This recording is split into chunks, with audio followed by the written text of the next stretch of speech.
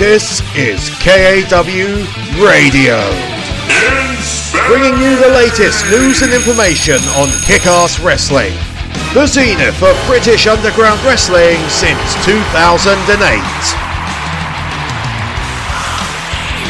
And hello, it's very, very late Thursday night, very early Friday morning. It's episode 16 of Series 7 of KAW Radio. I'm your host, David Lovell, and my God, whoa, holy jumping fucking Jesus, it has been a brutal month in the annals of kick-ass wrestling history, in the annals of history of yours truly. There's been a lot of stuff happening, a lot of things, shenanigans, all that kind of stuff, and well, where do I begin? As far as beginning, actually, I genuinely have not got a fucking clue. What I'll do, I'll start off by mentioning that I was involved in a rather embarrassing accident. Let's just say that. When was it? March 25th, so it was just a shade under a month ago. I got involved in an accident involving glass and my left arm. Long story short, I got busted open more than hard way, and ended up visiting the Royal London Hospital, just around the corner from here at KAW House, and 5 stitches later, to close up a particularly brutal piece of business, I left the hospital and feel just a tiny bit more sheepish than I did before I entered. Goodness me. I mean, accidents happen. It was just a genuine freak accident. That's the best way I can actually describe it when I actually say it involved glass in my arm, because it genuinely did. And fortunately, no major cables were cut. There was a little bit of a pain in the arse having to go to hospital on 2 other occasions. Firstly was to check on the wound about a week later, so April 1st, I think that was. I had a nurse who was just a tiny bit on the wrong side, you could argue, of erring on the side of caution. So, long story short, he gave me a 5-day course of antibiotics because he thought that the wound where the stitches were was possibly going to get infected. Fair enough. But then I realised I've had antibiotics before recently, and I know the major side effect. For those who have kept track, I broke my finger nearly a couple of years ago, about 18 months ago, if my memory serves me correctly. I can't remember exactly when.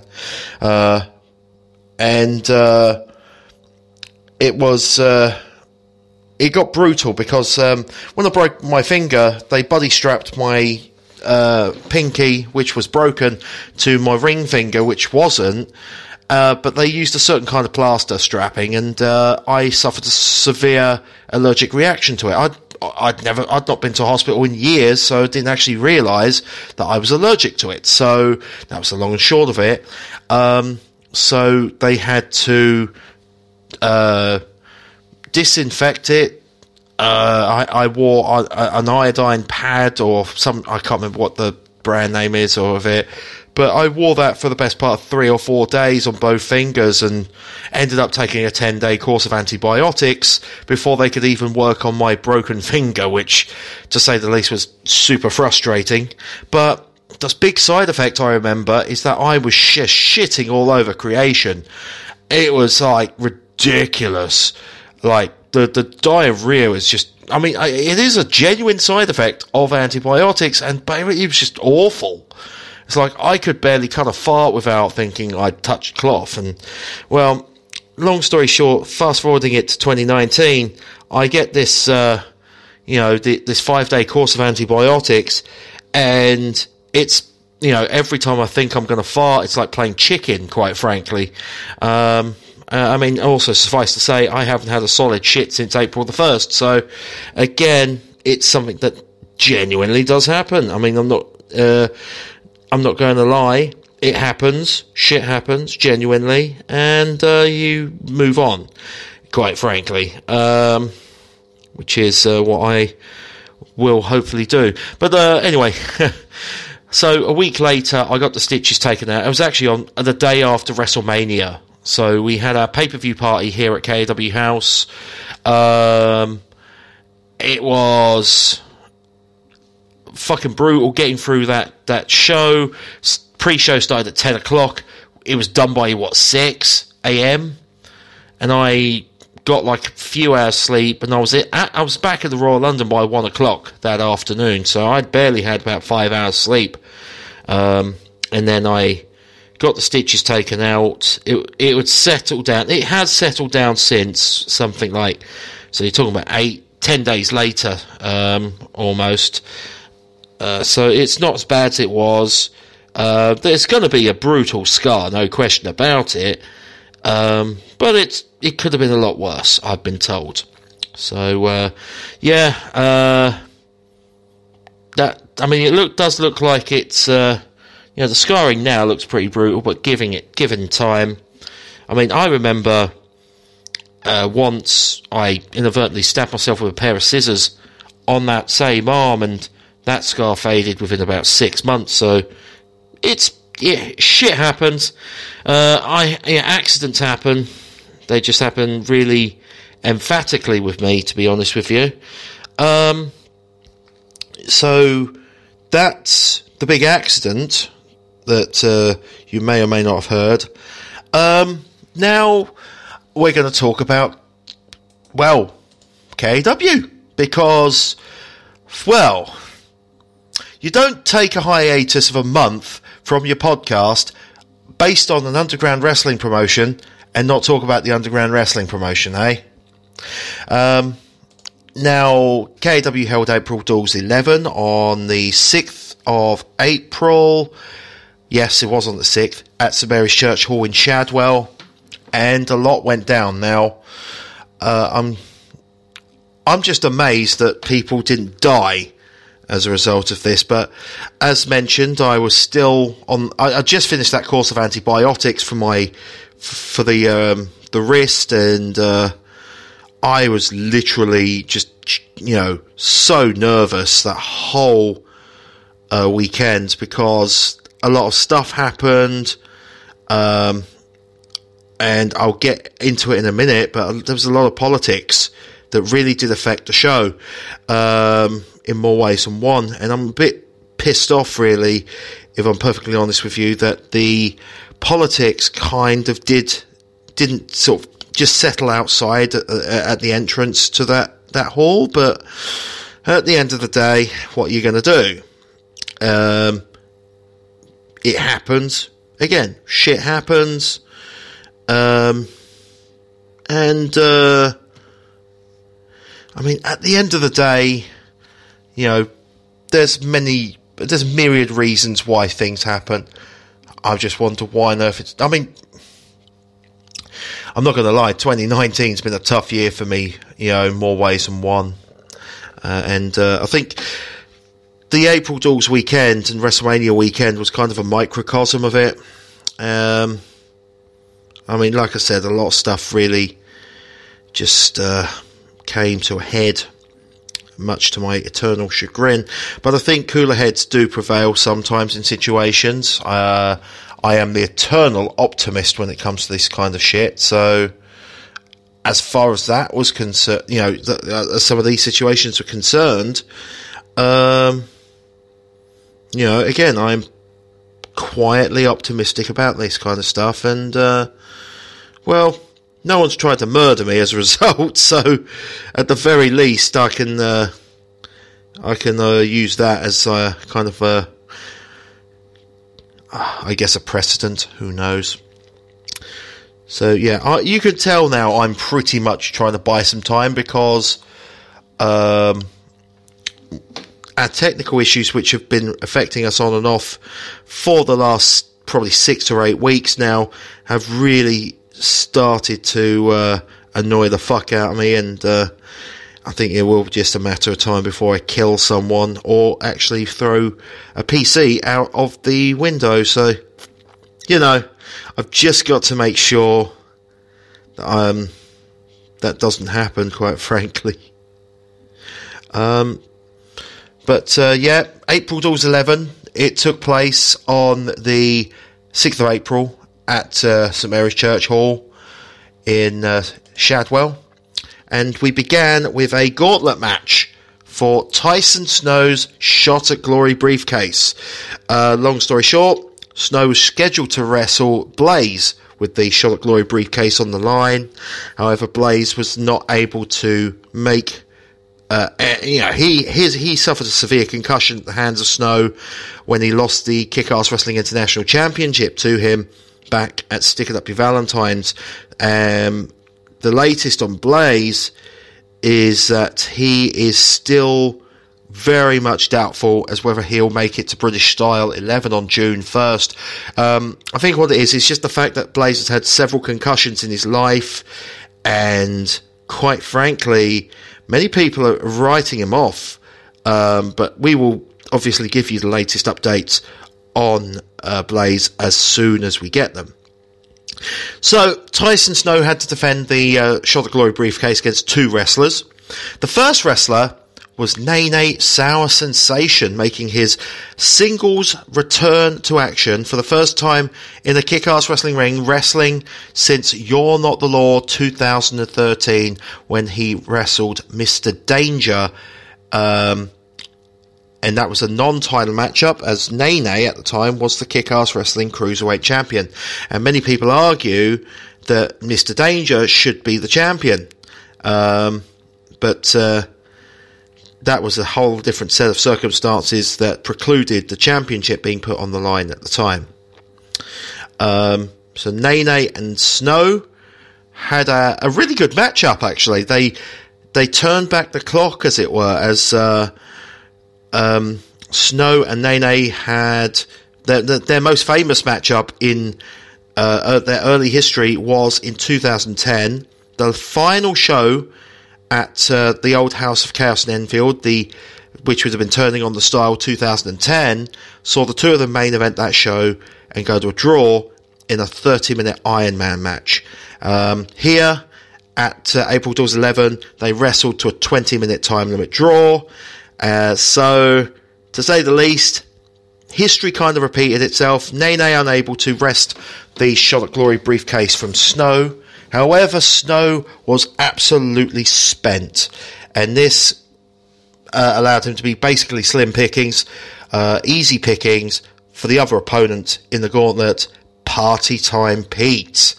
The Prince of Essex Strong Style absolutely decimated Snow, who was far from 100%, and scored the submission win with a sleeper hold in 4 minutes 14 seconds. So Snow wrestled nearly 25 minutes and lost his Shot at Glory briefcase to the one-man party. Then Snow kind of snapped. He went to attack senior official Dan the Man Oakton, but Dan had kicked him in the leg, kicked the leg out of Snow's leg, as it were. And Snow really got very upset about it, to say the very least. He went on a bit of a rant. He was like, he basically said something along the lines of, fuck Mark West, fuck the administration, and fuck this company. So, to say the least, he obviously has some issues that he needs to address in the future. We'll obviously get an update on Snow as far as all that's concerned in due course. So, to say the least, some interesting stuff happening on the road to British Style 11, but also, speaking of British Style, 2 British Style tournament matches took place. And by tournament matches, I mean specifically tournament qualifying matches. So we have 4 spaces in the British Style tournament at the moment, because as it stands, it's still going to be a round-robin tournament, so 4 wrestlers would have to be in this tournament. The first competitor to qualify for the British Style tournament would have been either Mr. Deadpool Travis Lee Allen or Horsemeat. and it was Mr. Deadpool who got through as he countered the horse penis into a roll-up in 10 minutes 5 seconds. So Mr. Deadpool, in only his second full year of competition in underground wrestling, of course he debuted in late 2017, Mr. Deadpool advancing through to the tournament on June 1st, at the expense of Horsemeat, who has really suffered some horrible luck, a slew of injuries. Of course, he was international champion very briefly and had to vacate the championship because of that injury. And then the second British Style Tournament berth was filled by Jimmy Suzuki, one half of the Kick-Ass Wrestling World Tag Team Champions, as he defeated Irish Assassin 1 in 13-12 to advance to the British Style Tournament. So Suzuki, one half of the Inter-Japan Violence Factory, alongside Kawaii Kid, advancing to the British Style Tournament. And many people have already got Suzuki down as one of the favourites. Obviously, Suzuki, former winner of the Shot at Glory Scramble back in 2017. He debuted, of course, at Shot at Glory 2016, as a matter of fact. So Suzuki has been put down as one of the favourites to become the 11th British Style Champion. It's interesting to note that we still have two names to announce for the tournament itself, but at the moment we are just finalising a few details in regards to other matches, but we'll talk about them later on. The vacant Kick-Ass Wrestling International Championship was put up on the line as Kawaii Kid, the other half of the Inter-Japan Violence Factory, the World Tag Team Champions, squared off with the first ever International Champion, Kick-Ass Wrestling Hall of Famer, the Dark Soul. Dark Soul, of course, he's had an incredible run, quite frankly, in underground wrestling. His recognised run in the United Kingdom spans for nearly a decade and a half. He's been around since 2001, so 18 years in underground wrestling, from start to finish. Pretty damn impressive, quite frankly. So he was taking on Kawaii Kid, of course, the man who started out as an excursioner from Pro Wrestling Shinjuku. And that's the long story, actually. The origin behind the Inter-Japan Violence Factory is that Suzuki and Kid were originally a tag team in Pro Wrestling Shinjuku before Kid came to Kick-Ass Wrestling on his excursion.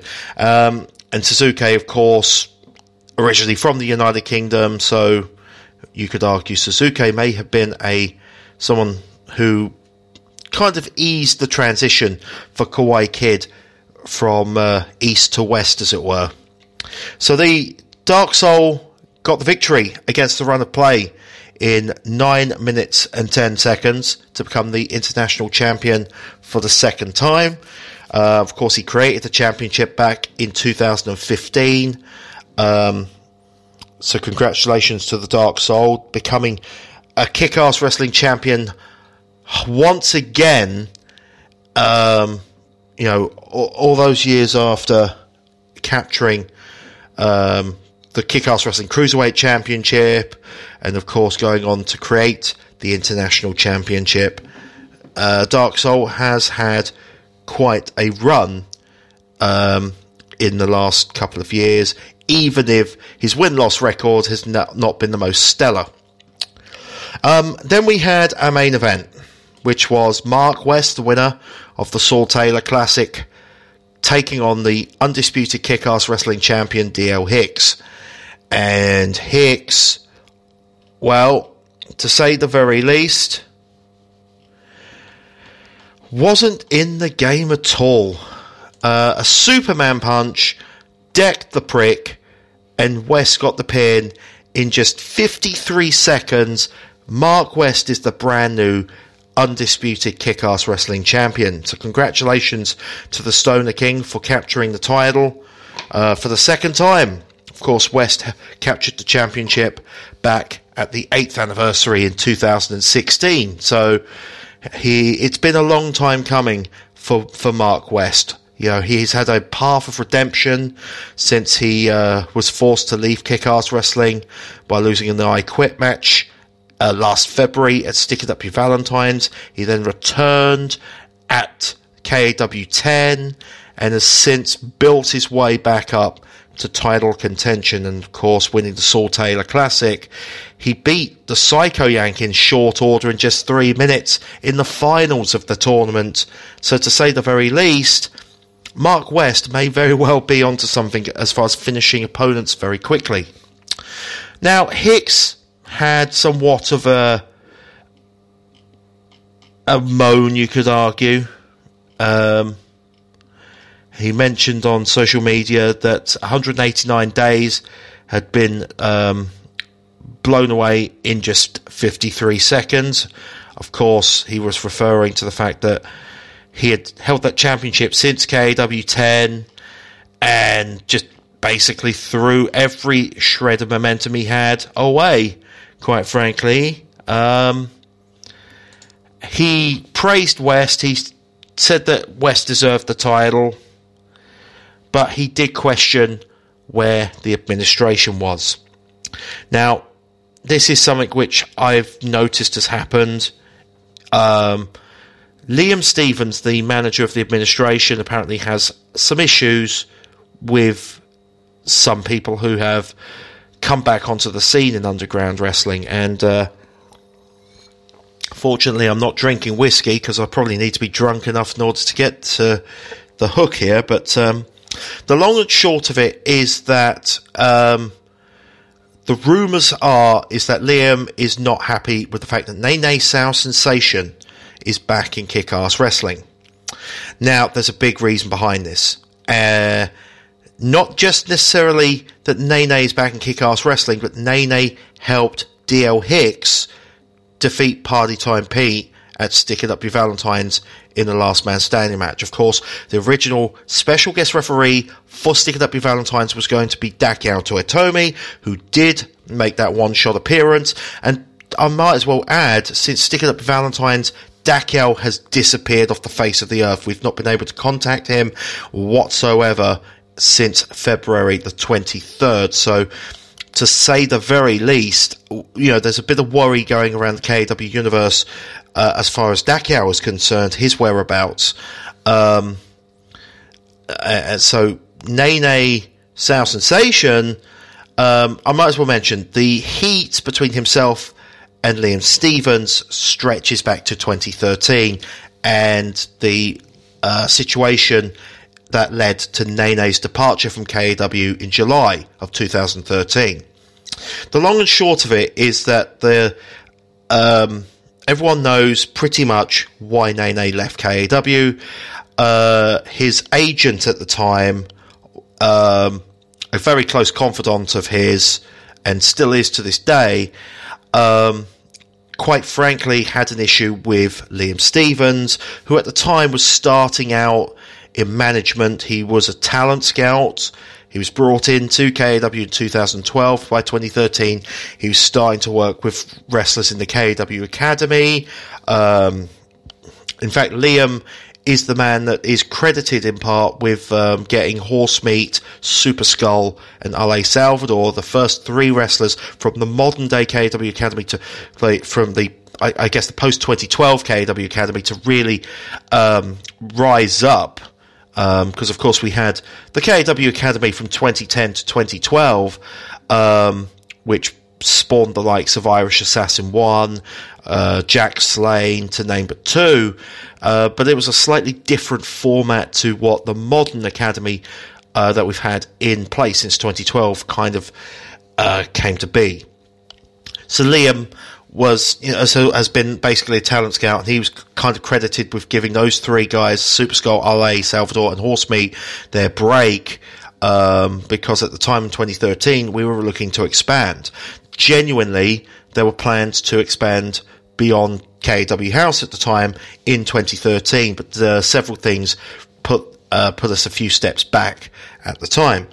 By about June, July, the acrimony between Nene and Liam reached a fever pitch, because Nene had genuine, legitimate heat with a wrestler in Kick-Ass Wrestling that Liam was politically allied with.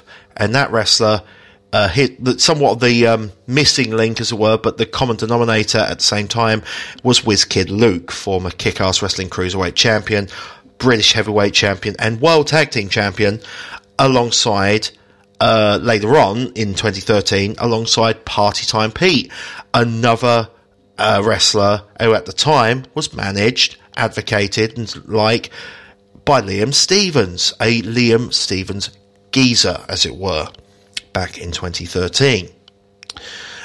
So politically, it just became very factionalized back in 2013, and many people seen some of the signs repeat themselves in 2019, much to my chagrin, because being the founder of Kick-Ass Wrestling, the former commissioner, and now arguably the senior figure on the Kick-Ass Wrestling Executive Committee, Liam is baying for blood.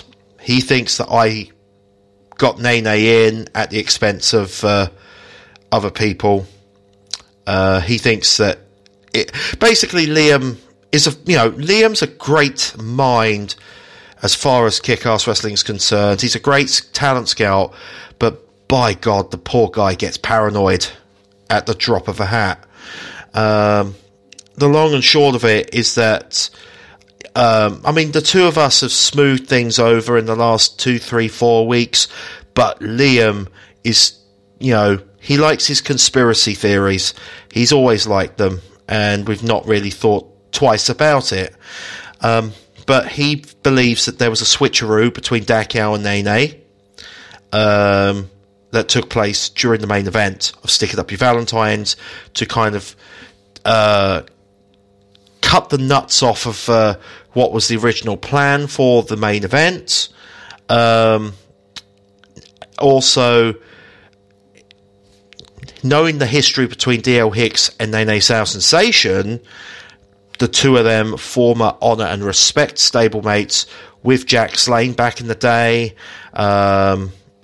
and then they fought against each other when Hicks left Honour and Respect and formed the Bastard Nation in 2012.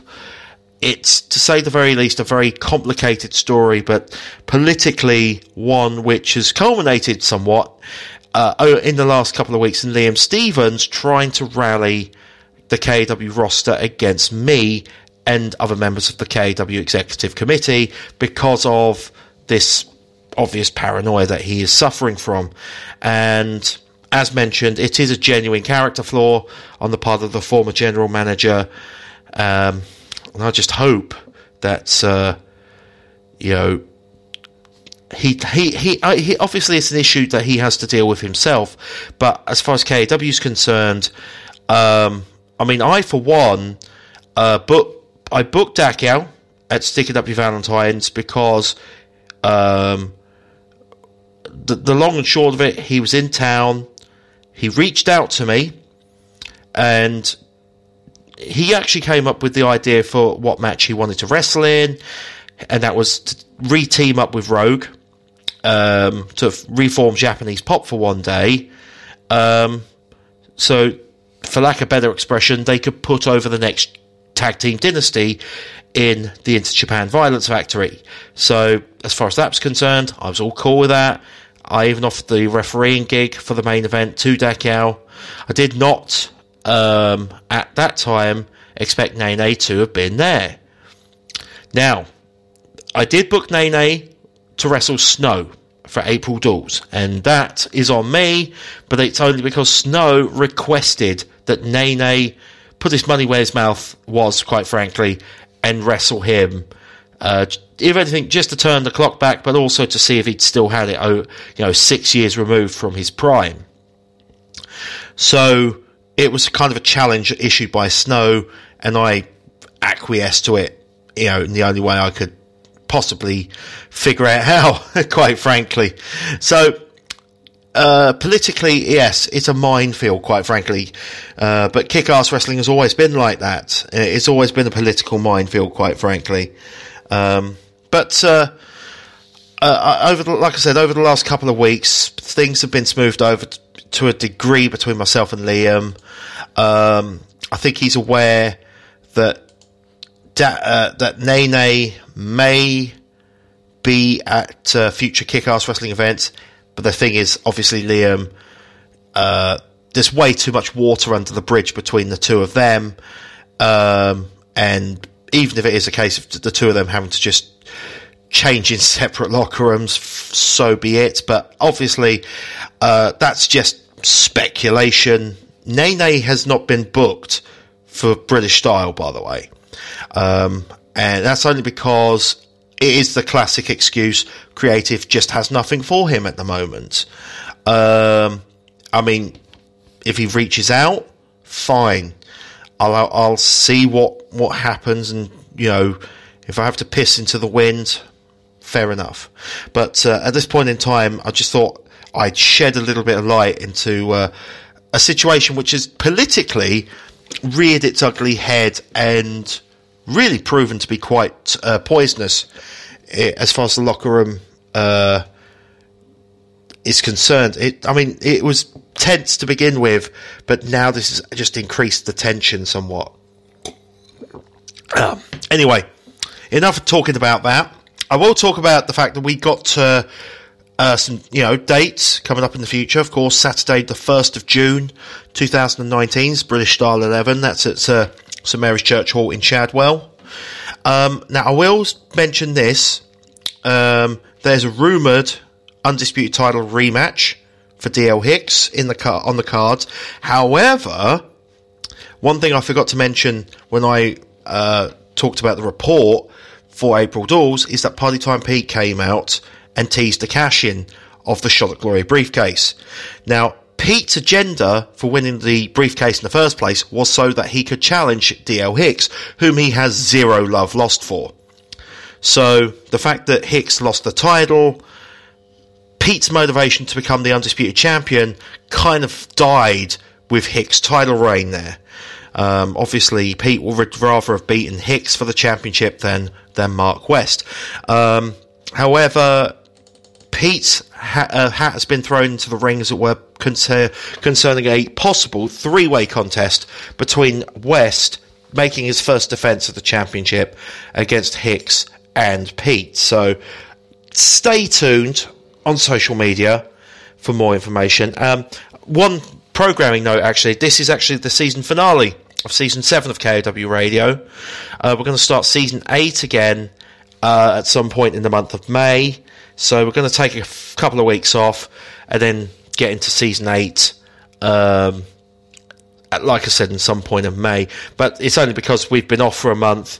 We've had technical difficulties up the wazoo with our Spreaker system and our IT system and everything else. So it's just a case of making sure that shit works first before we even think about going any further. So yeah, that's KAW in a nutshell. Of course, June 1st is British Style 11. August the 3rd is the Final Stop 2019. And then our 11th anniversary show is on September the 7th. So information on those shows will be forthcoming, I guess, in the coming weeks. So we'll keep you posted. Don't worry. Don't shit the bed. Anyway, moving on to Grap shows. Because I love my Grap shows, don't I? So I sure as shit do. Now, the reason why I mention this is because since March, there have been a fair few Grap shows I've been to. But the weird thing is I've only been to one show in the month of April. Most of them took place in the month of March. Where I left you, actually, was on the weekend, and I'm drawing a fucking blank until I actually pull up my, here we go, until the month of March. Here we go, March. So we had 5 shows up until the 9th of March. Yeah, so the 9th of March, and then I took a show off, and then March 16th was Burning Hearts, and we'll start from there. So there was 1, 2, 3, 4, 5, 6. Wait. So Burning Hearts is the only show I don't actually have results for, but that's only because I don't think they actually post the results on their website or on their social media, which is just a tiny bit frustrating, if I'm perfectly honest with you. So as far as that's concerned, it's a pain in the ass, but I do like the concept of Burning Hearts. It's basically, it's a kind of a team thing. You know, you have the Hellfire Furies, who are the Rudos, and the Technico Wildheart Rebels. It's a really simple concept I can get on board with, because I'm a flaming idiot, and I would lose my focus entirely if it wasn't something like that, if I'm perfectly honest with you. So as far as that's concerned, great. Like I said, it's just a case of me just trying to remember who are the goodies and who are the baddies, because there are some pretty awesome folks on those cards. And the last show I went to from Burning Hearts was back in September 2017, and goodness me, I enjoyed it because, like I said, it was a short, sweet show. It was less than 2 hours. So yeah, as far as that, all that was concerned, that was awesome, and I tried my best to try and get to another show, but alas, the dates just didn't add up. So, but I got to this one. This one was Femme Fatality. I like the name, and it was at one of the more intimate venues that you'll see in professional wrestling in the UK, especially in London, the Theatre Deli in Camberwell in South London. So very intimate venue, as I've mentioned, and fair enough.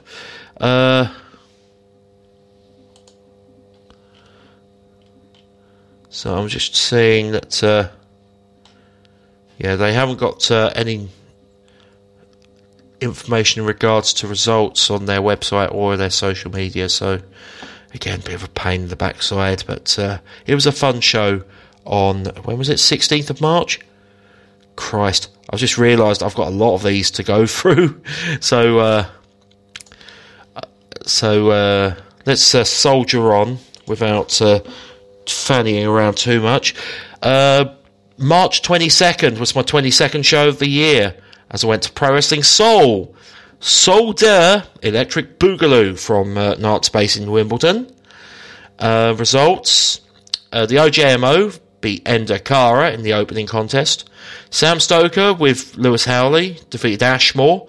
Stoker replacing Chris Ridgway, who due to travel issues was unable to make the show. The women's match, which is always seemingly now, I think that it's now gotten to the point where the women's match is the first half main event, as these two did the in-ring photo at halftime. Mercedes Blaze beat Talia Martins, and there's a really awesome group photo of myself and about 10 of us. So to say the least, that was quite fun to do that.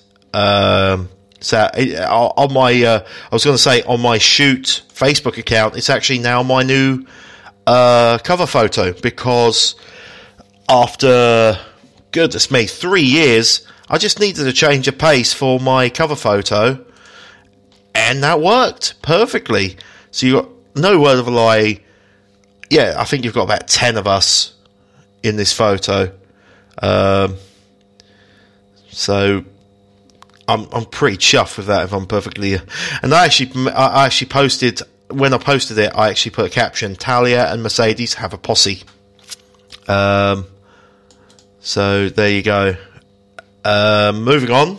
The second half began with some Kafka Cup shenanigans in the form of a stipulation roulette match, as Roy Johnson defeated David Francisco. Moving on, Scotty Davis defeated Jordan Breaks, and I think the consensus match of the night. And the main event, the NIC, Charlie Carter and Ocean Delaney defeated Connor Mills and Danny Duggan. Really good matchup that was too. So, Pro Wrestling Soul, can't get enough of them at this point in time. Their next show's on May 19th as they present Soul 3 See No Evil. And they've announced a few people. And I'll be interested to see how that all transpires on May 19th. Moving on, IPW. My token visit for the year was on the 24th of March, as we went to Maidstone. Maidstone Leisure Centre is a pain in the arse to get to, quite frankly. And I'll say that, absolutely unequivocally. Maidstone's a nice town. Bear that in mind. Maidstone's a really nice place, but the leisure centre is just out in the sticks, quite frankly. So it was a ball ache to get to, and it was a ball ache to get back. But 15 minutes into the town centre, and then I found a KFC. So after the show, I was fine. It was just a case that I'd missed my train, so I had to wait an hour. Kill an hour basically to get to Maidstone East, and by the time I got to London it was nearly midnight, so yeah, that was a slog, quite frankly. Results, I actually got results because one of my esteemed colleagues who is a moderator on CageMatch.net actually asked for the results and he got them, so let's take a look at what results they were given. The Anti-Fun Police, Chief Deputy Dunn, Cadet Joe Nelson and Los Federados Santos Jr. defeated Team Storm, Ashley Dunn, Andreas Kaw and Jay Garner.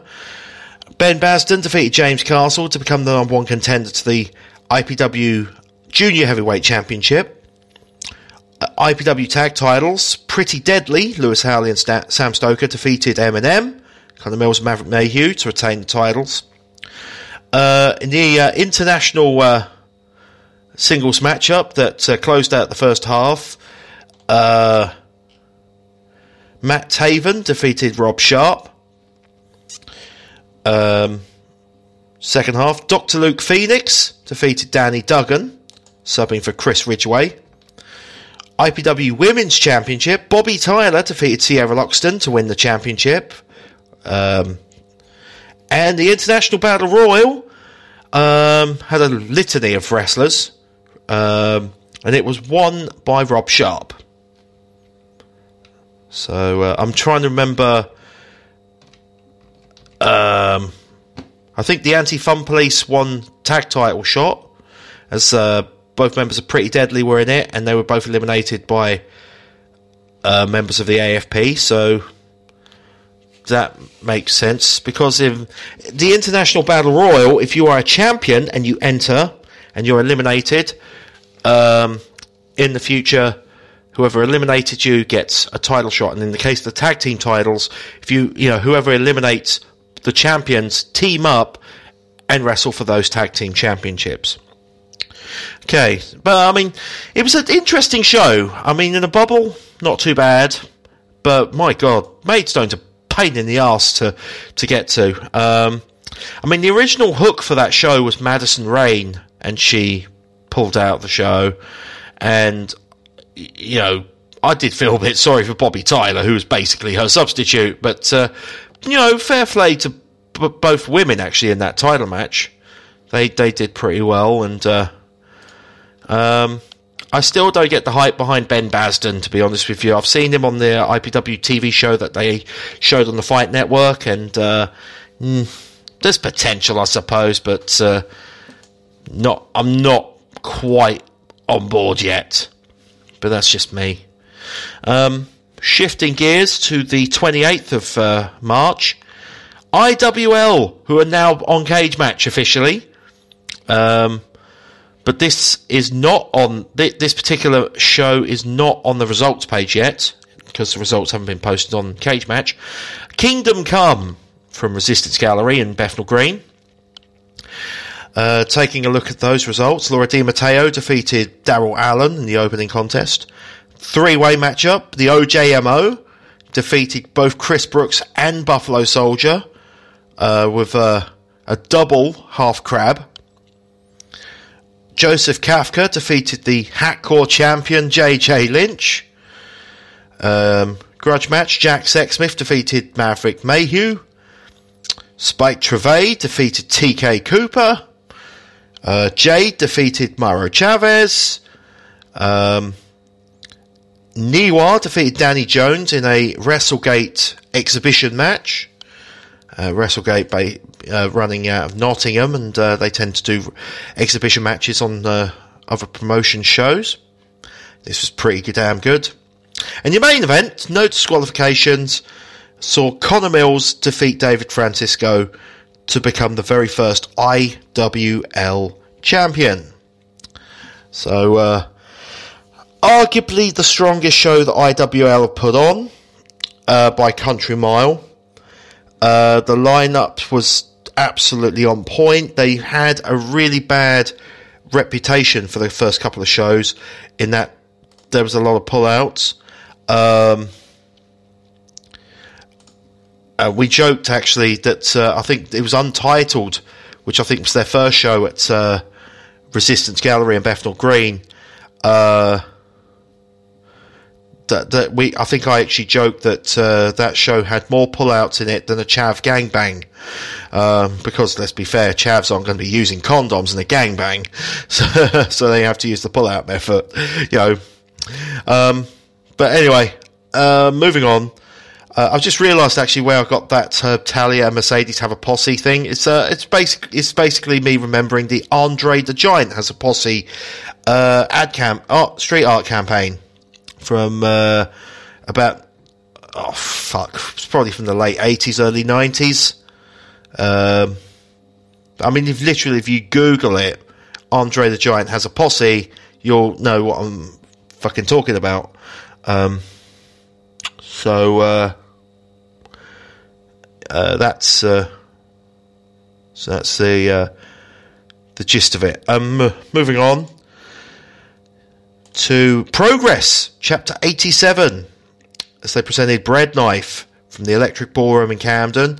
Only the second show I've been to in the Electric Ballroom. I missed the January one because of Pro Wrestling Soul. I'm glad I didn't miss this one though, because there was a lot of shit happening. They started with the Dark match, which was a frontline guest match, 6-man tag team matchup, as Jay Joshua, Cam Lucia and Malik defeated Callum Newman, Nadeem and Scotty Davis. Super Strong Style 16 qualifying matchup, David Starr defeated Connor Mills to advance to Super Strong Style 16. Starr evidently wrestling a double header that afternoon, as he headed straight to the cockpit for Rev Pro. Moving on, women's title 4-way qualifying matchup, as Nina Samuels put her spot up against Casey Owens and got the victory there to retain her spot at Super Strong Style 16, the title match there on day 2. Tag team matchup, CCK, Chris Brooks and Jonathan Gresham defeated LAX by count out, and something was set up for Super Strong Style. TK Cooper defeated Angelico. Another Super Strong Style 16 qualifying matchup. Lucky Kid defeated Tristan Archer. In the main event, I think the longest, most epic-est matchup in Progress history, in some people's eyes. As Aussie Open defeated the Swords of Essex in 44 minutes 36 seconds in tables, ladders and chairs to win the Progress Tag Team Championships. And my fucking God, I had a birthday going through this show. It was brutal, quite frankly. So, yeah, fair play to, Aussie Open and the Swords of Essex. They really did pull out as many stops as they humanly could. Yeah, quite the show. And then I took 13 days off because my most recent show was only on April 13th. So that's Pro Wrestling Eve, as they presented Bigger Than Jesus. My favourite B Sharp's album name. Oh shit, no, that's bigger than Jesus. Oh fuck. I've digressed. That reference is probably going over everyone's head, much to everyone's eternal chagrin. But hey, what are you going to do? So the results from that 4-way contest: Laura Di Matteo defeated Charlie Evans, Giselle Shaw, and Little Miss Roxy. Laura winning 2 opening contests at Resgal shows on the bounce there in the space of 2 weeks. So moving on, if I can actually get to the bloody tab in question. Erin Angel defeated Chikara, making her Eve return. Mercedes Martinez defeated Nightshade. And that was a really good showing from Nightshade as well. Against the... Goodness me, how long has Mercedes Martinez been around? She's been around for years and years. I can't remember now. So that was the first half main event. Second half began Rebel Kinney making her main roster debut in Eve. She's been on a couple of She-Evolution shows. She defeated Mercedes Blaze, making her Eve main show return. She was in a She-Viver series matchup in December. One of the feature matchups saw Su Yung defeat Session Moth Martina. And that was a really good co-main event for this show.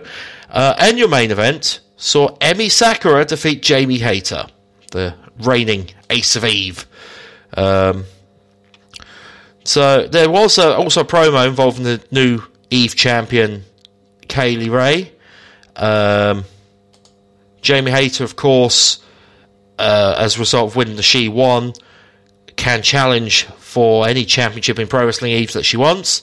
And she kind of made an illusion that she was going to challenge for the Eve Championship at Wrestle Queendom on June 30th. But there's a small matter of the rematch that Nina Samuels is due, and those two will wrestle for the title on April 26th at We're All Gonna Die, better known as the Chris Wolf Retirement Show. So that's going to be pretty. That's a meaty, that's a meaty matchup for that kind of show, and apropos, I suppose. Anyway, so that's up. I think everyone's up to date with all my Grap show shenanigans. In the next, what's the word I'm thinking of? Jesus Christ! I'll tell you why. It's weird because my shoot job has absolutely killed me in the last. Probably since February. I've had 3 days off outside of like Saturdays and Sundays since January the 10th. So basically a long fucking time. I took 1 day off in February, and that was to get to Brighton for Riptide, and then I took a 4-day weekend because the Friday was basically meant to be my production meeting for April Dolls. I didn't actually go through with it because a lot of shit happened behind the scenes, which I won't divulge, but my God, what a pain in the arse. And then Monday I recovered from the hangover I thought I was going to have for WrestleMania.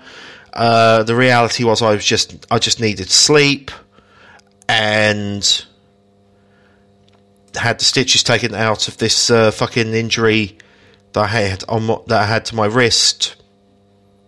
Yeah, so 3 days since like early January. Brutal shit to say the least. So my shoot job, has kicked the shit out of me in the last couple of months. So the fact that I'm off for it, until the 30th of April is a fucking blessing in disguise, quite frankly, because I am so... I'm one part shattered, but at the same time, I am, I don't know. It feels a bit like it's not worth the fucking effort, but it probably is worth the fucking effort. I'm just being lazy. So my next show is on the 24th of April. It would have been actually on the 17th, but instead, Attack, due to I think a fuck up with the Dome, as far as like their date was concerned, their shows moved a week. They end up doing a fucking show in Cardiff at the Bingo Hall in Cathays, which that's one of the wrestling venues I definitely want to get to at some point. I mean, I actually said, because, you know, the scene in Wales is always, you know, fascinated me somewhat. They've produced some immensely amazing talent, quite frankly. And so I'm keen to get back to Wales for the first time in 2 years, because, of course, I went to the Neon in Newport for the Fight Club Pro Chikara special, which was fucking awesome. And the Neon now is the main venue for Dragon Pro in Newport, so I'd want to get to one of those shows eventually at one point, because they seem to have some really good shit happening there. Taking a look at so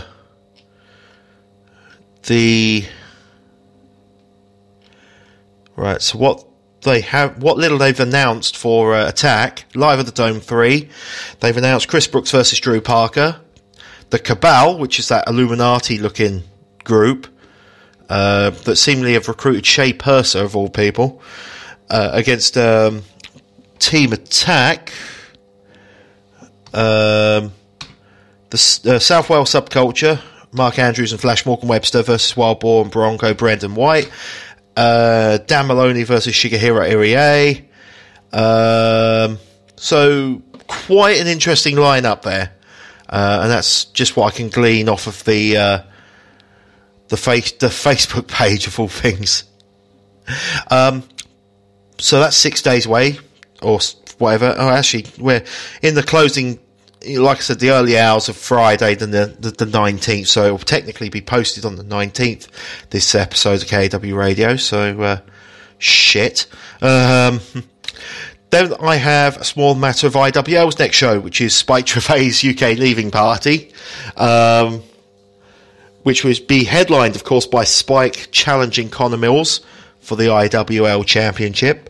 Also on the lineup, Chuck Mambo versus the OJMO, Chris Ridgway versus Candy Floss, so that's Hard as Fuck versus Sweet as Fuck, Gene Money versus Rocky Mack, William Eva versus Joseph Kafka, Roy Johnson's in the building for a Wasteman Challenge, and then you've got a 5-way clusterfuck involving, I've got to get this right, LJ Cleary, Talia Martins, Callum Newman, Darcy Stone and Maverick Mayhew. That is a stacked lineup, and, you know, some may even consider that a bit of a downer, considering Chris Brooks was on the last IWL show, but fuck you! Don't be a dick. So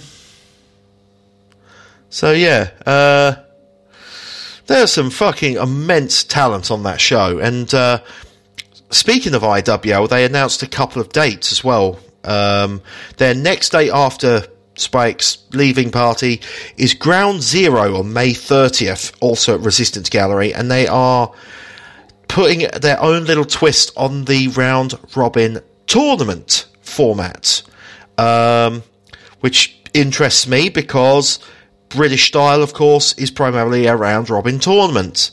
They've announced TK Cooper for the show.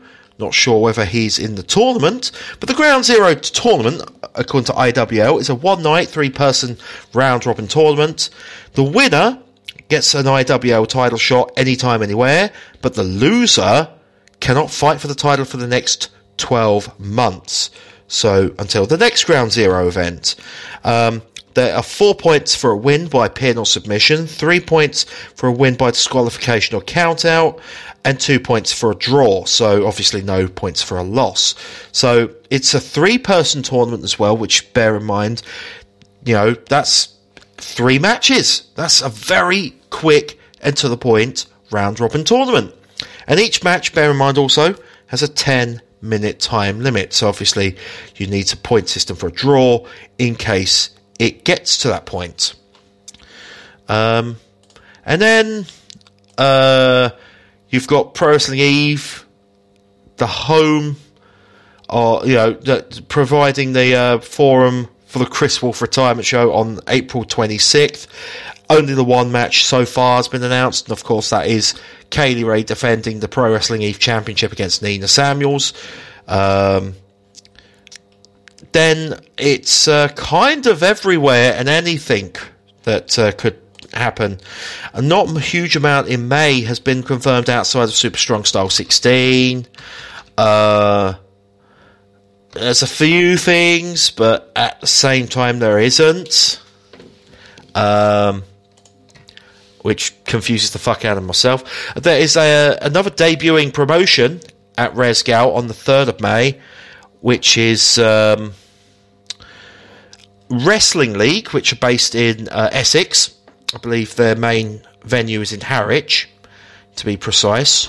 They are running Sci-Fight Series 3, I want to say. Is that the name of it? Sci-Fight Series 3 at Resgal. Interesting, but at the same time, it's also Resgal, so, you kind of expect that. That features a guy, I believe, is on his first UK tour. Brian Pillman Jr. is going to be in action at Resgal. That's pretty cool. And there's a litany of other talents I think they've also announced as well. So I might pay a visit to Resgal on the 3rd of May. 4th, 5th and 6th of May, of course, is Super Strong Style 16. The Progress elephant in the room, as it were. And there's a lot of shit happening there. RevPro, they have a cockpit show on the 5th, but I'm going to give that a miss in lieu of Epic Encounter 2019 at York Hall, Bethnal Green. 2 matches so far they have announced. I don't know if they've announced anything else. They're probably too busy announcing stuff for their Bristol show. I think that they're running Bristol at the weekend. My memory serves it correctly. But they've announced 2 matches. Suzuki Gun defending the British Tag Team Championships against Aussie Open, and a ladder match for the British Cruiserweight Championship as El Phantasmo gets another crack at David Starr and the championship. So that would be, it's been a while since I've been to York Hall. I'm not going to lie. I kind of got turned off a little bit by some of their bigger Rev Pro shows in 2018. So I became a little bit concerned about that. But their cockpit shows by and large have been okay. So it's not as if it's not exactly as if it's soured my opinion of Rev Pro. Sometimes you just go for a really bad patch, and I felt that they have, as far as like York Hall shows are concerned. It happens to the best of. It happens to most wrestling promotions, quite frankly. Right, so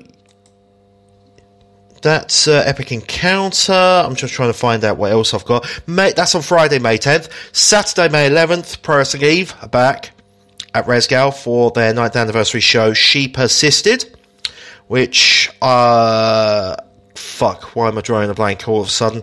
It is nearly 3 a.m. as we record this, so that's probably what it is. It features the returning Nicole Matthews. Of course, she appeared at at Pro Wrestling Eve's first She Won tournament in 2017. Goodness me.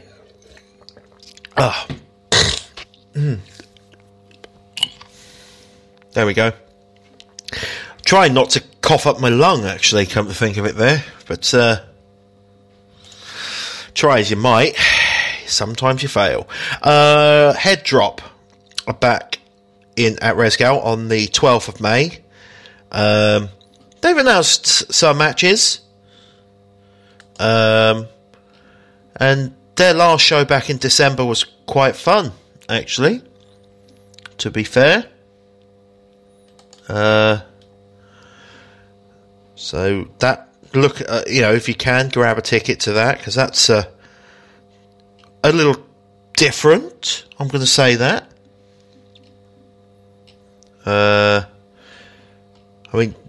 Give you an idea of some of the matches. They've announced Chris Brooks versus Cassius, Cara Noir versus the OJMO. That gives you an idea of sort of the change of pace, I suppose. A couple of more matches they have announced, but for time reasons, I'm going to leave that. Leave it. It's like trying to pick a fucking scab. It's, leave it. So that's taking place on the 12th of May. What else is going on? Shit. Oh, that's it. Pro Wrestling Soul 3, See No Evil. No, not in space. May 19th. Oh, that's the one. That's taking place at Merton Art Space. They've announced a few names. Off the top of my head, I am struggling to remember. The only name I can think of is that Candy Floss is making her Pro Wrestling Soul return. Then there's Progress on the 26th of May. Chapter 89, the 26th of May, 1988. So a little trip back in time, 31 years. For those who were wondering what that is obviously a reference to, check out May 27th, I think it was, 1978, which is legitimately the 70s show that they did. It was fucking ace. It was, it was a completely different vibe by design. And it was so cool just seeing, little touches of authenticity. Admittedly, the modern crowd kind of ruined it a tiny bit. But those are small nitpicks. So May 30th is IWL Ground Zero, as I've mentioned. June 1st, of course, is KAW British Style number 11. June 2nd, I am looking possibly at heading to... why can't I remember it all of a sudden?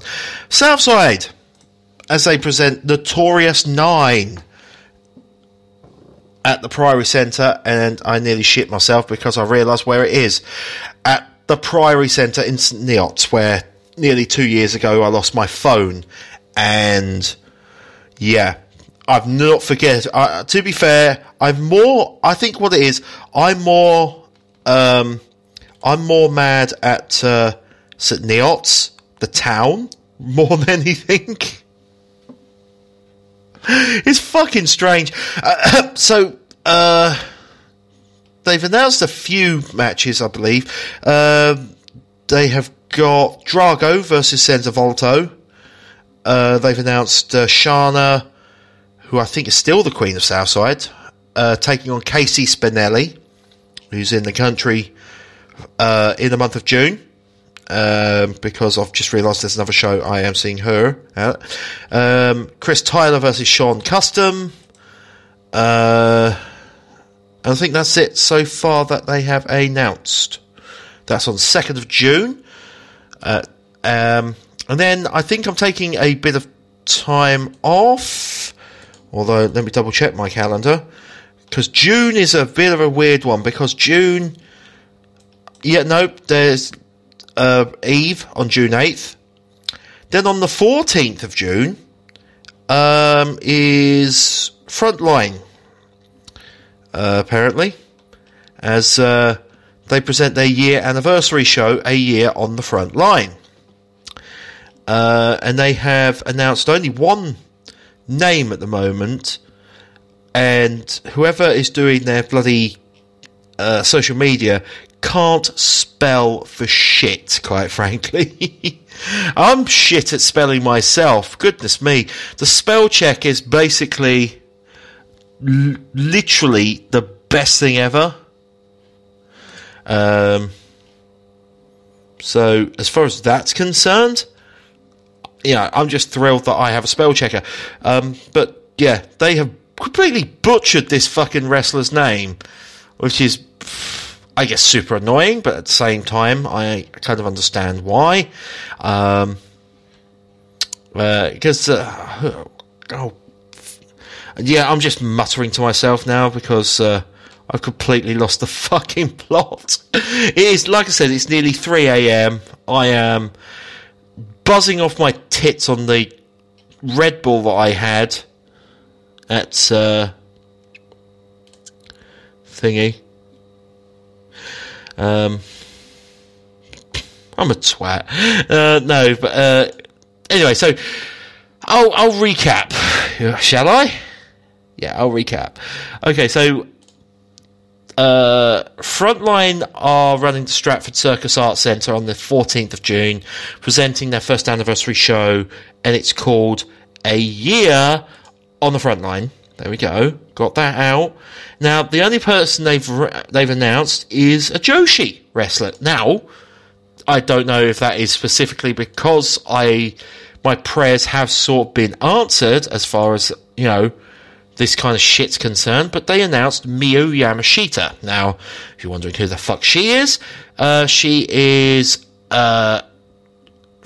Tokyo Joshi Pro, which is the sister promotion, literally, of DDT.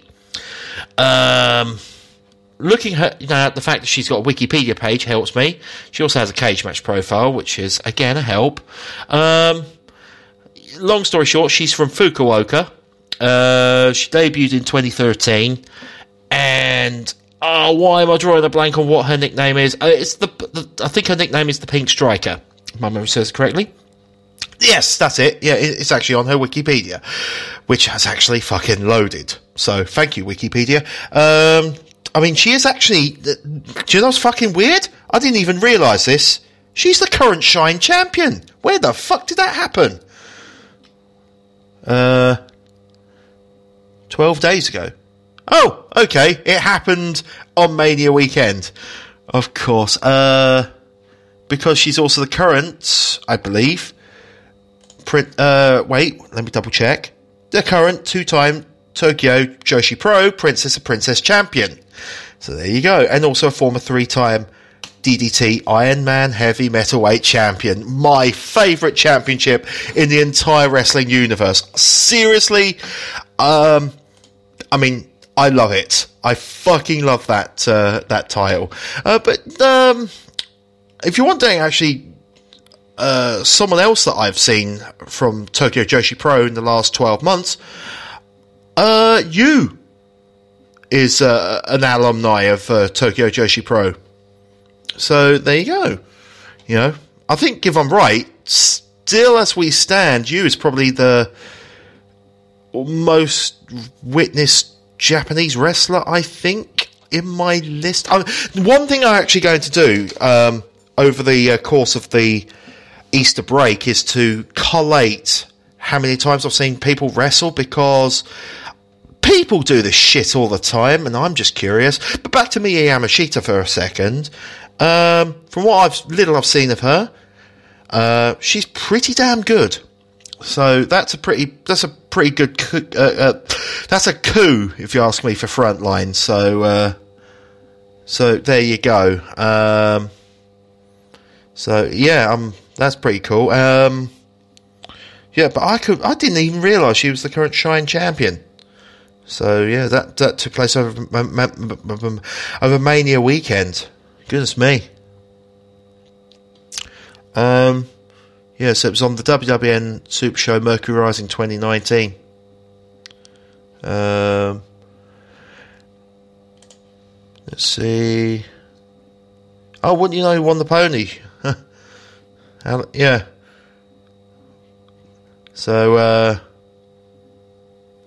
yeah, I really should start paying attention to these small shows that take place at on Mania weekend. Not IPW, of course. Jesus Christ, that went down like a fart in church, from what I've been told. Their New York show was not popular. But I could go on about how that's another story entirely. But that's that's the first announcement for that Frontline anniversary show, which is so odd. But then again, they've got the small matter of sorting out a next gen show, I think on April 27th. So, I have been considering going to that, but it's in fucking Raynham. I've always wanted to say bore off Raynham, but no, I don't know. They've got some interesting stuff on that show, but I don't know. It's just a case of can I be asked to get that train from Limehouse to Raynham?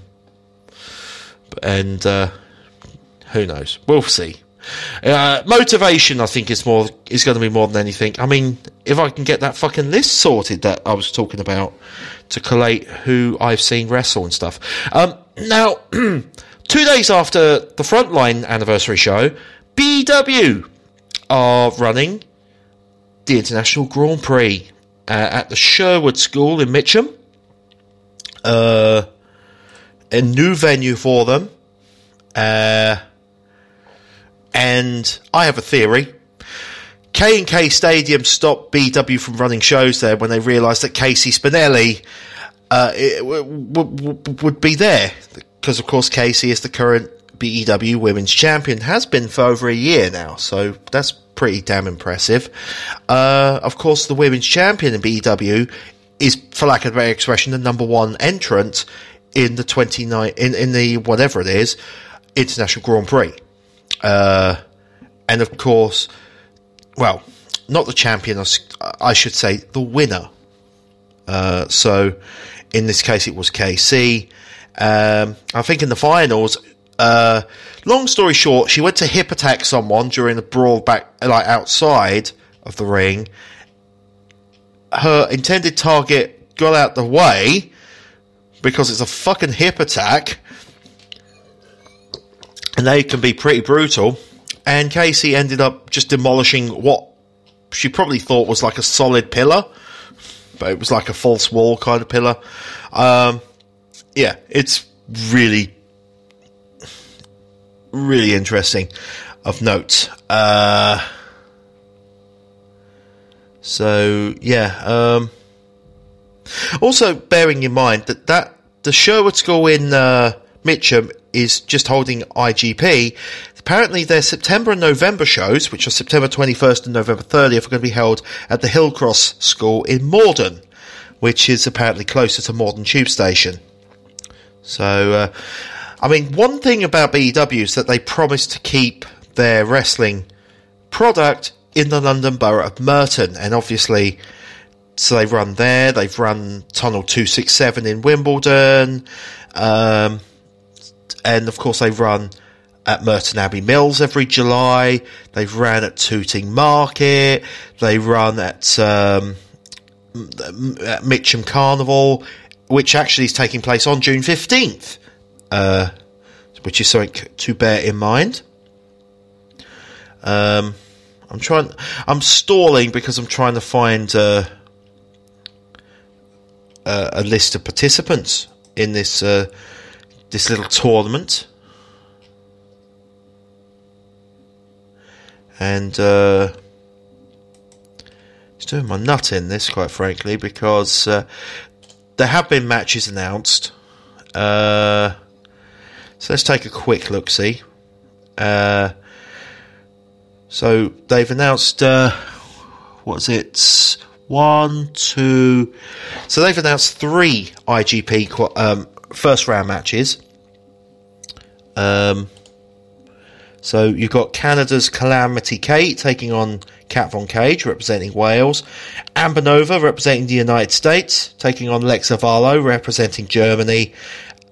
recently announced was Nadia Sapphire representing Wales against Machiko-san representing USA / Japan. Also, you've got a BW heavyweight title matchup. It's Kieran Corrupt, the new champion. Of course, he won the Rumble in the Tunnel. Takes on James Mason. That could be pretty good. Also, in the tournament, you have got, of course, Casey Spinelli, Casey Owens, who I believe... I just realised there's another matchup I've seen as well, which is Mila Schmidt representing France, taking on Casey Owens representing Northern Ireland. You've also got Shauna Reed and Moxie Molly representing the US. You've got Molly Spartan representing Scotland, and Avery representing Australia, who is making her BW debut, I believe, on an affiliated show in Germany, technically. But I believe she's going to be part of the BW roster for the next couple of shows as well. So that's a very loaded line. I mean, to be fair, the International Grand Prix is probably one of the most loaded events you're going to see, quite frankly. So, I'm quite interested in how that transpires, quite frankly. So that's BW, June 16th. June 23rd, Tidal are running their return show to the New Cross Inn in southeast London. I missed their debut there because I went to Red Pro at the Cockpit instead. I don't regret it, but I do regret it in a weird way, because apparently the New Cross Inn's so weird. I went there for a gig a few years ago, and it seems super intimate. And apparently, from what I've been told, you can barely swing a cat in that place, never mind a wrestling ring. So I will be very interested to see how that's set up and stuff like that. So yeah, they're hopefully going to bring the full Tidal experience with NXI number 2, Babylon's Burning with Anxiety. So they've obviously... So it looks like they've got a fair few of their regulars who frequent the Temple of Boom in Leeds coming down as well, and a few of the guys that you would see on your London scene as well. So that's quite good. How they obviously how those it's not exactly going to be oil and water, I don't think. Then you've got... What's next on that list, actually, to wrap up June? Wrestle Queendom 2. Yeah, small matter of a small show taking place, courtesy of Pro Wrestling Eve, at York Hall, Bethnal Green. Again, it clashes with a Progress show, but then again, Progress are dicks when it comes to Eve, I'm pretty sure. Yeah, so technically I'm probably missing, chapter 90? I think, if I've got the numbering right, of Progress, to go to Wrestle Queendom. So, no real loss. July is going to be interesting because potentially Riptide, Point Break 2019 is on the agenda on July 5th, but the thing is, hotels in Brighton in July are pricey as fuck. The cheapest I've seen is over £100. So it may just be a case of getting someone's dog to, tag. I don't know. I'll figure out something. But I'm desperate to get back to Riptide, so I'll probably do something. Sell a kidney. I think that's all that's viable on me at the moment. But yeah, July's going to be a bit tricky because I've got a couple of things in the pipeline, which I want to.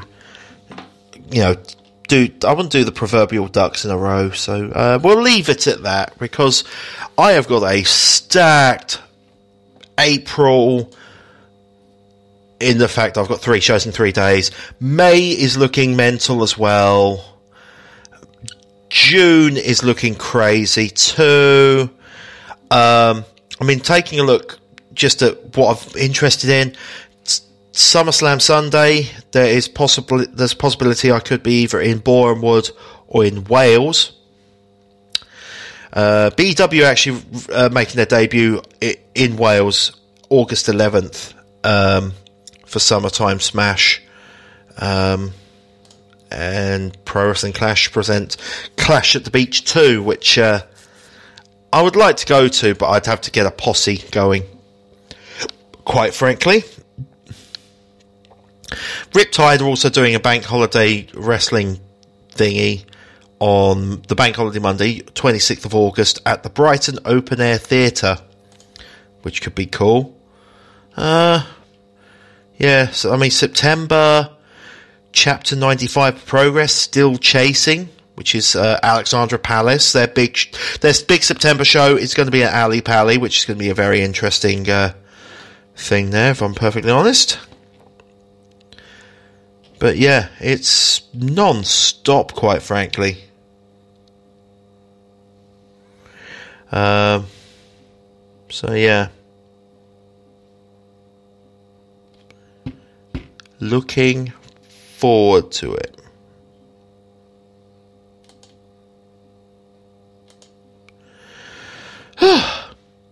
And take it and relax. So yeah, I've ranted on for about 90 minutes. So there you go.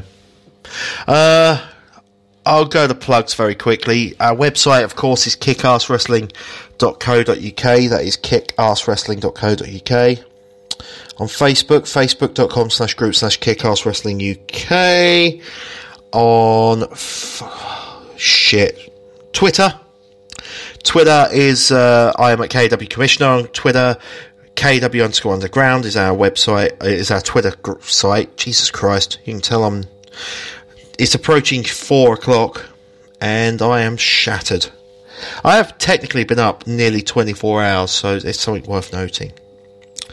Instagram, we're at instagram.com/kickasswrestlinguk. DL Hicks actually is on Instagram now. He's at Prickstagram2006, if my memory serves it correctly. Apropos of something, I suppose, is Mr. Hicks. He certainly knows what the fuck he is. Yeah, indeed, he is at Prickstagram2006. I was spot on. So, yeah, he's there. Abuse him. If he adds you, of course. I think he's set the thing to private.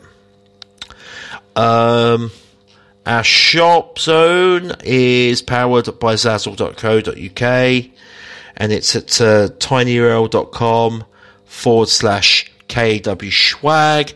That is tinyurl.com/KAW swag. I think for the Easter weekend, they've got an offer. 40% off t-shirts, 15% off site-wide, with a promo code ZLONGWEEKEND. That is good until the 22nd of April, so it's basically for the Easter weekend. So you could get you could get a t-shirt for a snip, quite frankly. 40% off is fucking good. And also, we've got the small matter of mugs and hats and shit like that. So go to tinyurl.com/KAW swag. Go to tinyurl.com/KAW radio for our homepage for KAW radio. Pretty self-explanatory, if I'm perfectly honest with you. But it's only because it's self-explanatory and I have to explain it by myself. KW Radio feed, tinyurl.com/KW Radio feed is our RSS link to KW Radio. Now, because this is the wrap-up episode for Series 7, at some point all episodes in Series 7 are going to go on there, and then Series 8 will continue it on. So that will happen probably in the next couple of weeks. But go to subscribe via whatever podcast linking thing that you do. I've got Podcast Addict, among other things. So tinyurl.com/KAW radio feed is what you need to use for KAW radio episodes going forward into Series 8. And finally, our show playlist is tinyurl.com/2018 KAW shows at tinyurl.com/2018 KAW shows. Oh, my Lord.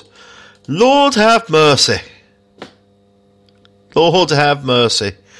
I mean, I am absolutely shattered at the moment. Like, the fact that I've gotten through this episode, it's been a long episode. It's been over an hour and a half, but it's had to have been a pretty long episode because of reasons. Because it has been a long time, over a month since I've talked to you. A lot of stuff has happened. A lot of stuff will happen in the next few months. As a matter of fact, I'll probably explain a lot of stuff when it comes to Kick-Ass Wrestling in general on Series 8. So Series 8 of KAW Radio. I think the tentative start date for that, taking a very quick look at my calendar, so it's going into the 19th of April. It will probably be on something like the 16th of May, I think. So, May 16th. Bear in mind that IWL show on the 30th of May. The Go Home show, the British style, will be on the 31st. I.e. the day before, British style. It just makes sense, more than anything. Yeah, that is it. Thank you very, very much for listening to this idiot ramble on for an hour and a half, talking bollocks. So I'm gonna leave you, I think, with a closing thought. You know, this is a fucked up world.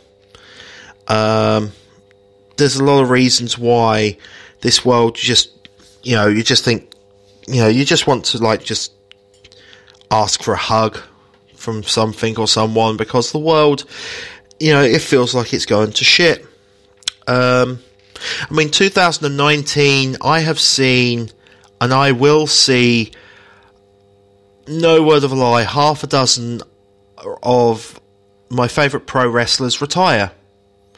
And it's fucking ridiculous, because some of them have retired way, at their prime. Some of them have retired way before their prime.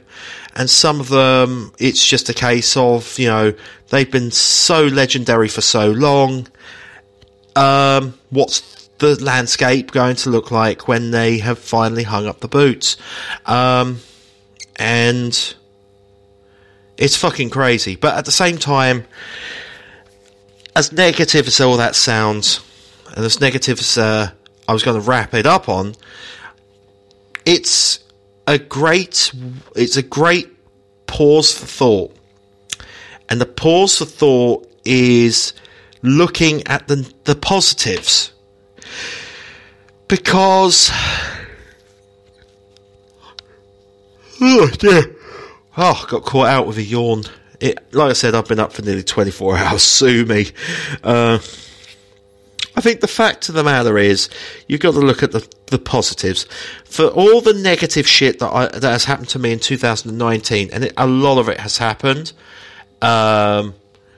friends, some things have been,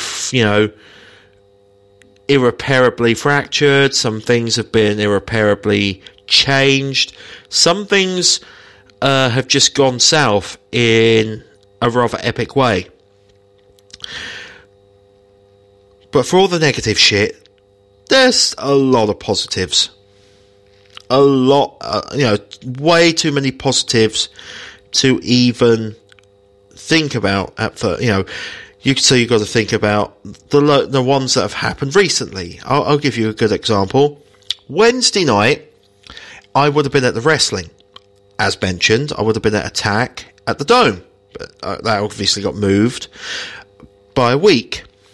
Now, the long and short of it is that there was someone coming over, and it was, his birthday, technically yesterday, Thursday, 18th of April, and we wanted to do something before he headed back, because he'd been in the UK for a week, taking in some of that awesome sweet graps, and, we just wanted to do something for him. 10 people, myself, Liam Stevens, and 8 of our friends were in the Nando's in Stratford at the at Westfield Stratford, and we had an absolutely ball of a time. I think it's the first time in ages I've seen Liam, that miserable old git, smile. Like I said, me and him, we go back so many years, and I've had so many arguments with him, especially over the last 6 months. I'm sure both of us have questioned why the fuck are we friends with each other. But Wednesday helped me, and I'm sure it helped him, put things into perspective. We may be helmets to each other, but, there are times when shit got too serious, and we've nearly paid the price as a result. We've nearly fallen out horribly as a result. But no word of a lie, this past Wednesday was exactly the tonic that I needed to get out of the depression that I've had on and off since the start of the year. I've really had to question my friendship with people. I've really had to question my own actions, my own agendas. I've really had to look into the soul of David Lovell, the person, and really just give myself a huge reality check over the last 3-4 months. It's not been easy. It has been an absolute slog. People have wondered why I look like the proverbial face like a slapped ass, and it is because of that anxiety. All that anxiety seemingly over nothing. But at the end of the day, something I think has happened where, like Wednesday, I think may have been the switch that I needed. And I have to thank all those people who were there on Wednesday night to, that helped me get through a slump, quite frankly. And I think it could be just a symptom of me being more anxious of stuff, maybe it's something that is psychosomatic. I know a lot of people with depression, anxiety, and all the mental illness you want. I know all these people who have a litany of conditions. Maybe it's just me wanting one of those conditions. Like I said, it could be psychosomatic, but I hope not. I hope it is something is just a passing phase, and I can get through it, in relatively one piece. But yeah, I think my positivity over the last 2 days, in the face of like a ridiculous amount of adversity. Goodness me, you can tell I am fucking shattered. I can't tell the difference. But adversity has like my shoot job, I've been killing it, absolutely killing it. I had to do basically a week's work in a day today, this past day, Thursday, because, the office is closed for 4 days. I'm off for another week. Shit had to get done. Business had to be taken care of, and I took care of business. And sometimes you have to take care of business for yourself, But sentimental rambling aside, thank you once again for joining me on KAW Radio. It's been, like I said, a very hard slog through the last month or so, for certain. That's when it really started to escalate. But at the same time, I've had a really rough 2019 so far. I'm hoping that I can just write off the last 3-4 months as just... I've had some great times, don't get me wrong. The grap shows that I go to, I had a really fun time at, I'll give you one example, at Eve this past Saturday. Eve has almost been my sort of safe space against like all the stuff that's happening outside. I know I'm an 80s kid speaking so millennial, it actually hurts me. But I digress. So, I mean, the fact that I go to Eve shows, that feels like such a nice, a great place to enjoy, especially the type of wrestling I enjoyed the most, and that is women's wrestling. International women's wrestling. It's fucking ace. I'll take that over a lot of the dudes wrestling, a lot of times. But, going to Riptide in February, enjoying the experience of Brighton alongside people who, I've known, a couple of people I went to Brighton with, I've known on and off for over 10 years. And then they fell out of love with wrestling. And then they got back into it a couple of years ago and have really hit the ground running. The fact that those guys are there. I mean, I've met people only in the last year or two, and I consider them very close friends too. I think it's a lot of bollocks sometimes when you just say. I think I originally had this thought, but I just think I've debunked it over the last year or so in my own head. If this is the thing that works for you, fine, have at it. But I don't know if I'm on board with it. I think there is a difference between acquaintances and friends. And in the weird thing known as professional wrestling, the wrestling fans tend to make a lot of acquaintances but very few friends. And I'm just blessed that I've met a lot of people who I consider my friends. Are there people that I've just considered acquaintances? Yeah, but at the same time, they happen to be the biggest dicks. Not going into any detail or anything, but Liam, at Progress, got into a fight, with someone who, to describe this person, is a massive flaming penis, quite frankly. I'm not going to call them a cunt, because cunt's too awesome a word to waste on this fucking, piece of human snake feces, quite frankly. But Liam, to his eternal credit, held his own against this absolute fucking terrorist, and I couldn't be prouder of the guy. Like I said, I've questioned my friendship with the guy in the last year or so because we've had such really blazing arguments over stupid shit. But then you realise that guy, can hold his own against someone who's basically trying to be a prick to him, and then you gain all that respect. What it is, any respect that you lost, you regain very quickly with silly shit like that, because it's like, yeah, you realise that's the old guy that you form that friendship with. Sometimes you've got to go back to the roots of the friendship.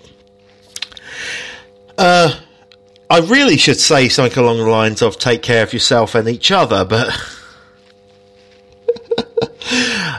trust me, I'm not drunk or anything. I'm stone cold sober, but I do plan on drinking a shitload of alcohol over this bunny weekend. Something I forgot to mention. It's buddy time, motherfucker. It's Easter, so yeah. We'll be having hot cross buns and all that kind of shit here at KAW House, I'm sure. Chocolate eggs in the night. Yeah, I just realised actually one thing that got me through work today was listening to Bill Hicks rant in E minor, and he does a small routine about Easter. celebrating ostensibly this thing that celebrates the death and resurrection of Jesus Christ. It's celebrated in this world by the belief that a giant bunny rabbit left chocolate eggs in the night. Why couldn't it be something more plausible like goldfish leaving Lincoln Logs in your sock drawer? If you're going to go with, that kind of thing, go hog wild. Bill Hicks is one of my favourite comedians ever. And Rant in E minor is just such a... it was actually the first album, I believe, I listened to of Hicks. And, realising, this guy is absolutely, spot on. The philosophy's good, but there's dick jokes at the end of it. Anyway, I'm going to give you a show closer, and I think it just sums up really my thoughts on what I mentioned, rambled on for the last 10 minutes about, is that sometimes you'll have, I think what it is, putting a pin on it, sometimes you'll have those bad days, but realise that there is one better day out there. You will have good times ahead. Sometimes it's a case of weathering that fucking storm, and I'm going to go into the hopper, and I'm going to play One Better Day by Madness. And Madness, one of my favourite bands. They've been veterans of the old show closer. I don't think I've ever played this track before, actually. I remember listening to it when I was about 7 or 8 years old. My dad was given Divine Madness, which was a compilation album that came out around 1992. I think it was given for his birthday. And I think he also got the video for it as well. Because they had a CD and they did a video as well with all the music videos. And I'm trying to remember off the top of my head. It's from then 1984 album Keep Moving. I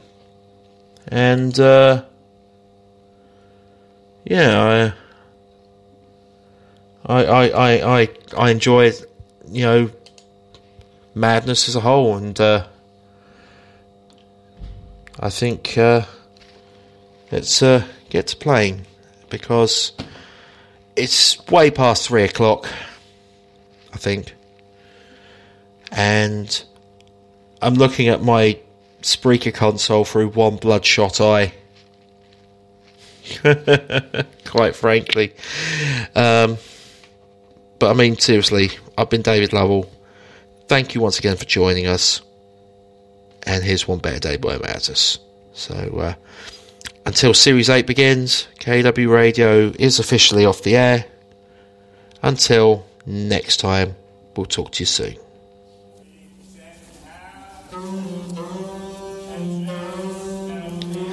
I just realised I've actually got the YouTube rip that I managed to do a few years ago with the music video. It's busking at Camden Town Tube Station.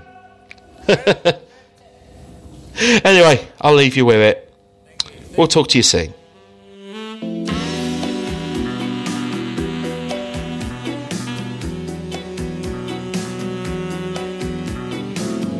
Arlington House, address no fixed level. An old man in a three-piece suit sits in the road. He stares across the water. He sees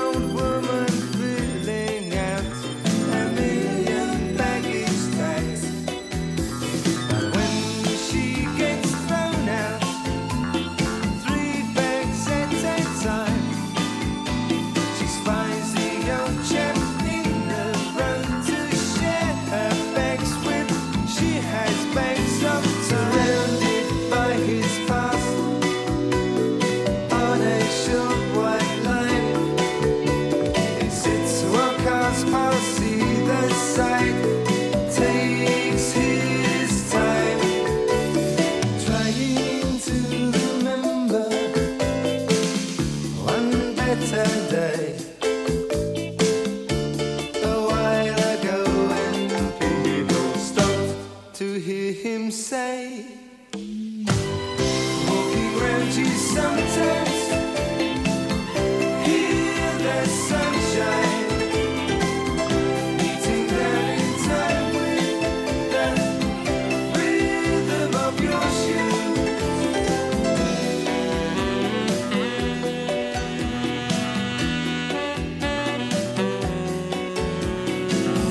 Now she has walked enough through rainy town. She rests her back against his and sits down. She's trying to remember one better day, a while ago when people stopped to hear her say, walking round you sometimes, hear the sunshine beating down in time with the rhythm of your shoes.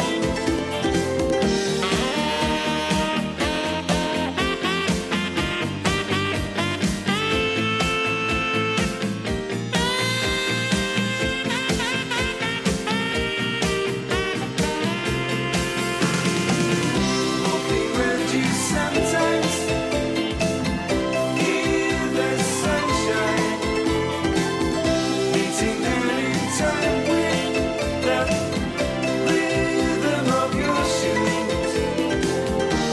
The feeling of arriving when you've nothing left to lose. Walking round you sometimes, hear the sunshine beating down in time with the rhythm of your. And of course, if you have a TV set, don't forget to switch it off and unplug it from the wall to prevent a fire risk. Oh, shit. I just realised it's not the 70s anymore. Good night. We'll talk to you soon.